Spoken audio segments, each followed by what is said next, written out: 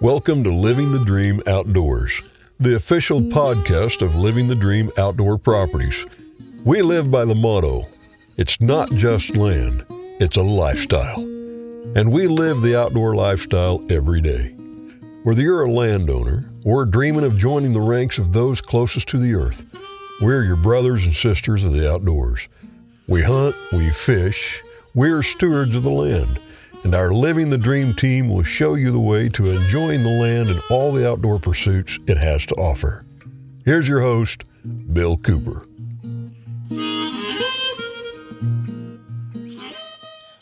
How cold does it have to get before you will not go bass fishing?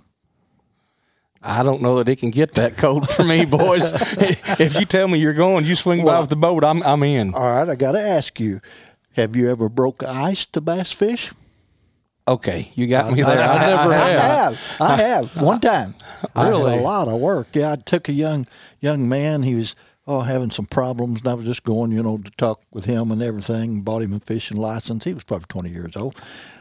Took him out to a lake, and lo and behold, the lake is froze over. Now, if it just been me, I'd have gone home. But this kid was really looking forward to go fishing. So I'd literally threw rocks and everything and knocked holes in the ice. It wasn't super thick, but I got the boat in, and I thought, well, this boat will just push right through that ice. Didn't quite work. I was running the boat up on the ice and bounce on it a little bit, and it'd break through. Well, we got out there 100 yards or so, and we fished for several hours. Wow. Never caught a fish.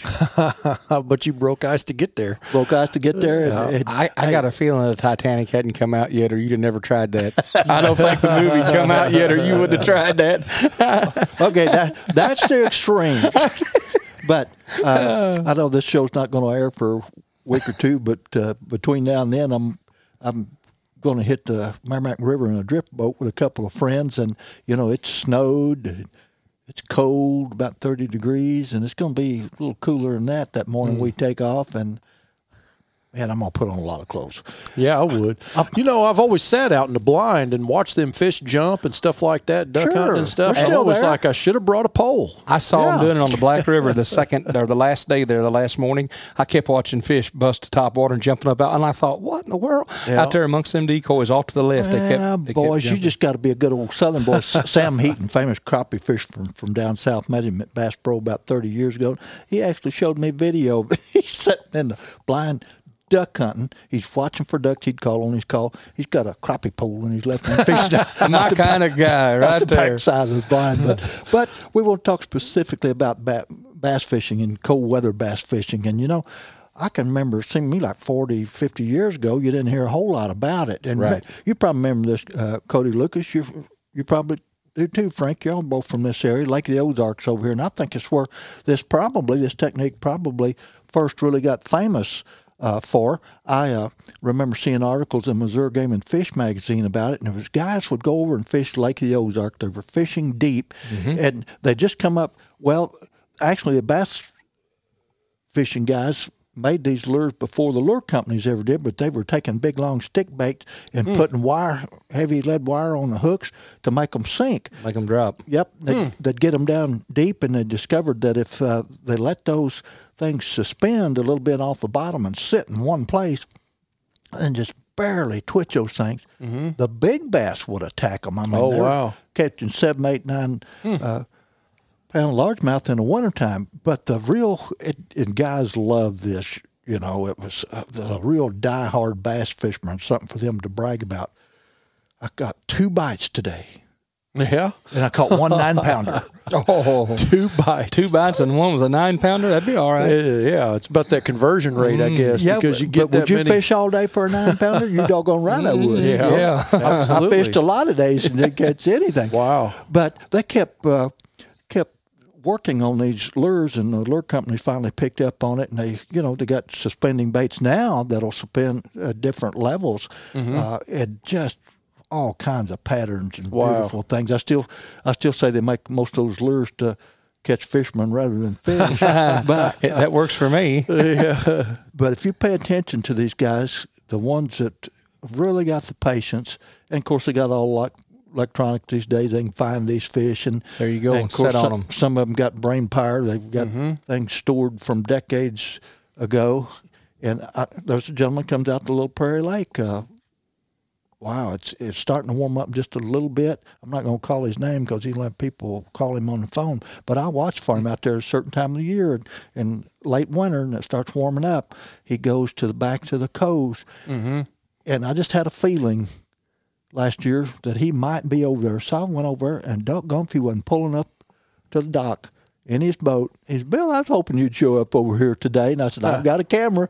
And he had one bass that's pushing 8 pounds, another one about 7, another one about 6. Wow. He said, I'm going to turn all these loose, but I thought I might bump into you, and I thought you might like to have pictures of them. Wow. Yeah. That gives me hope. I'm going to go out there and try to catch one of them now. I got my blood pumping now. I'm ready to go.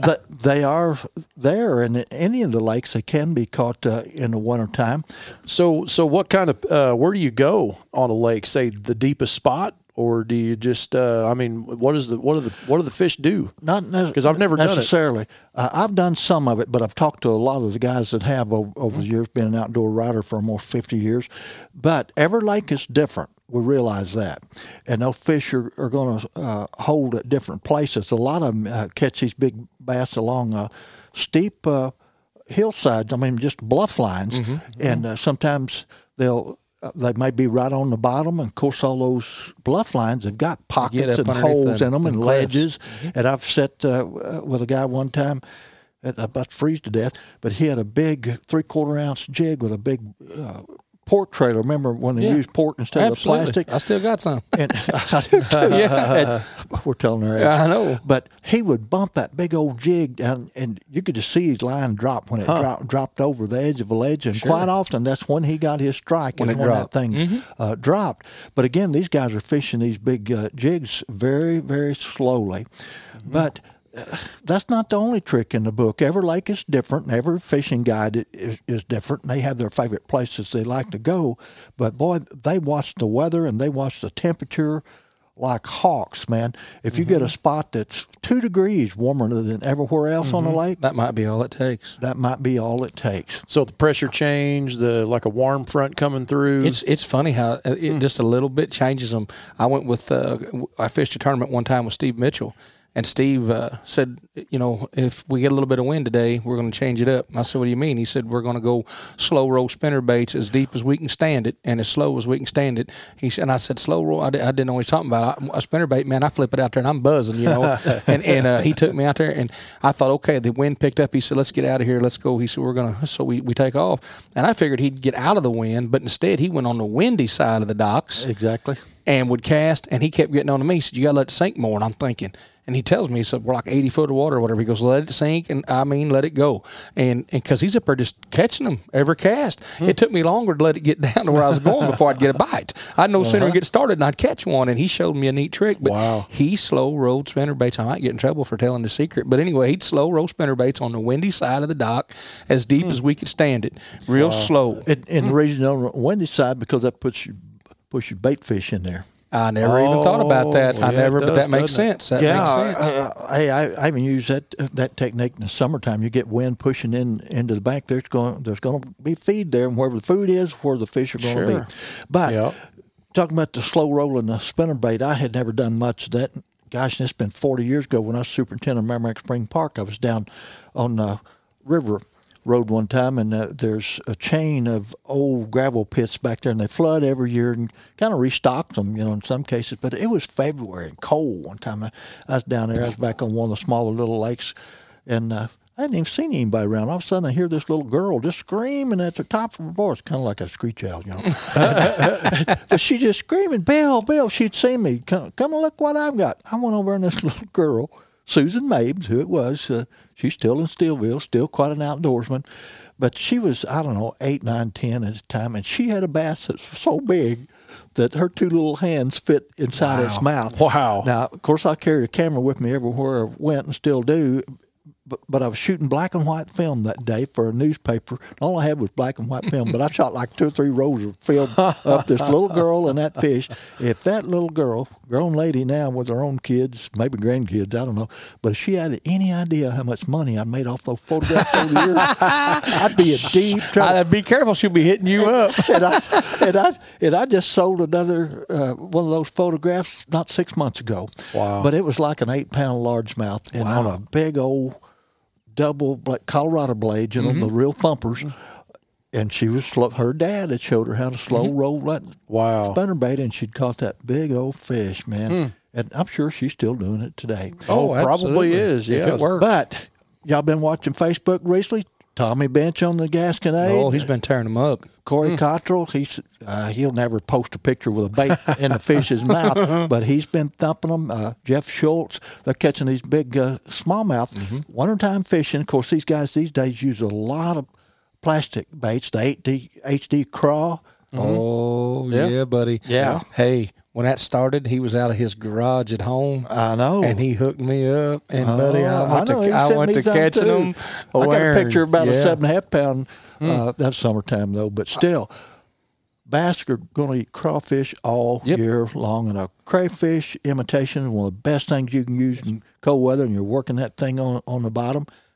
Slow. Yes. When you think you're slow down some more. I caught them in Canada with the HD crawls early, right after the ice had pulled out, they backed out, and the water was still pretty cold, and I would just barely and they'd pick it up. You know how them smallmouth are in Canada. They look like big old footballs. Oh, they do. I got some pictures just blow your eyes out, But a lot of different plastic baits. There's a lot of things that imitate a crayfish. It's one of the best things you can use.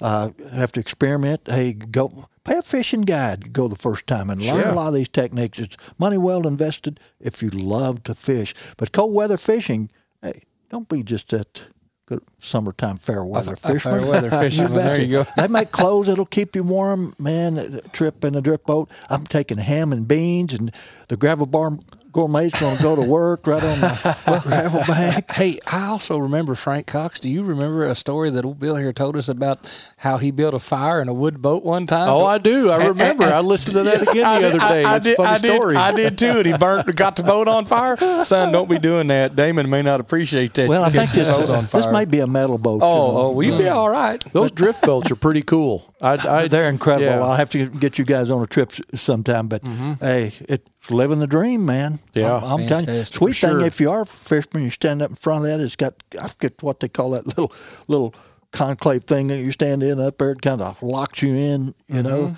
And hey, I got video on the White River going through some pretty rough water, man. But guy could handle that boat, and I just kept on fishing, caught the biggest rainbow of the trip. Now you're talking my language, White River and rainbow trout. Hey, we're going to do it all, folks. I tell you, this crew right here really is living the dream every day, and we appreciate so much that you're listening to this podcast. Keep supporting us, and hey, don't forget, take care of your own dreams. I'm Bill Cooper.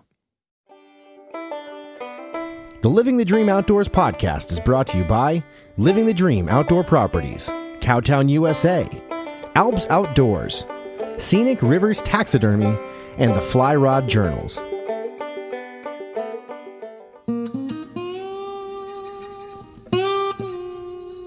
Land ownership is the American dream. Land is the basis of all life.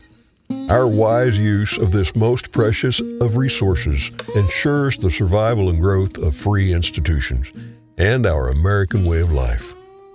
At Living the Dream Outdoor Properties, we value the traditions and freedoms that land provides us.